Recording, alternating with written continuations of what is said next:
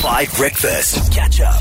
Holly, I think we have a caller on the line who's got some news which technically counts as sport news. Okay. Because we're now talking about all the people we message superstars in the hope of getting a response back like Thabo. And Stephanie sent a letter to Lewis Hamilton, which is why it's sports news, asking him to accompany her on her matric dance. Oh.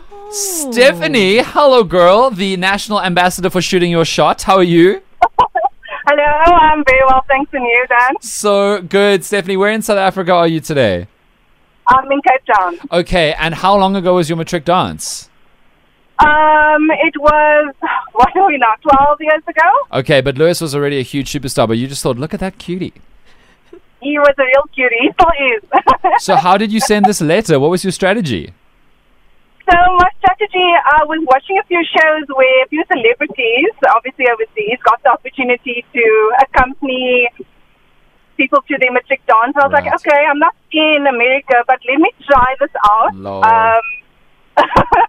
Found his email his address, company address, and I thought, okay, let me try to send a letter to him and hopefully he'd respond. Yeah. I was very surprised. I actually thought he wouldn't respond.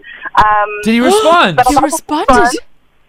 Yes, well, the property company responded on his behalf with the signed autograph. So, Stephanie, what do you mean? Did you take the autograph to the matric dance? oh no, I should have put it in my bag or something. Stephanie, you have a signed autograph from Lewis Hamilton from 12 years ago. I do.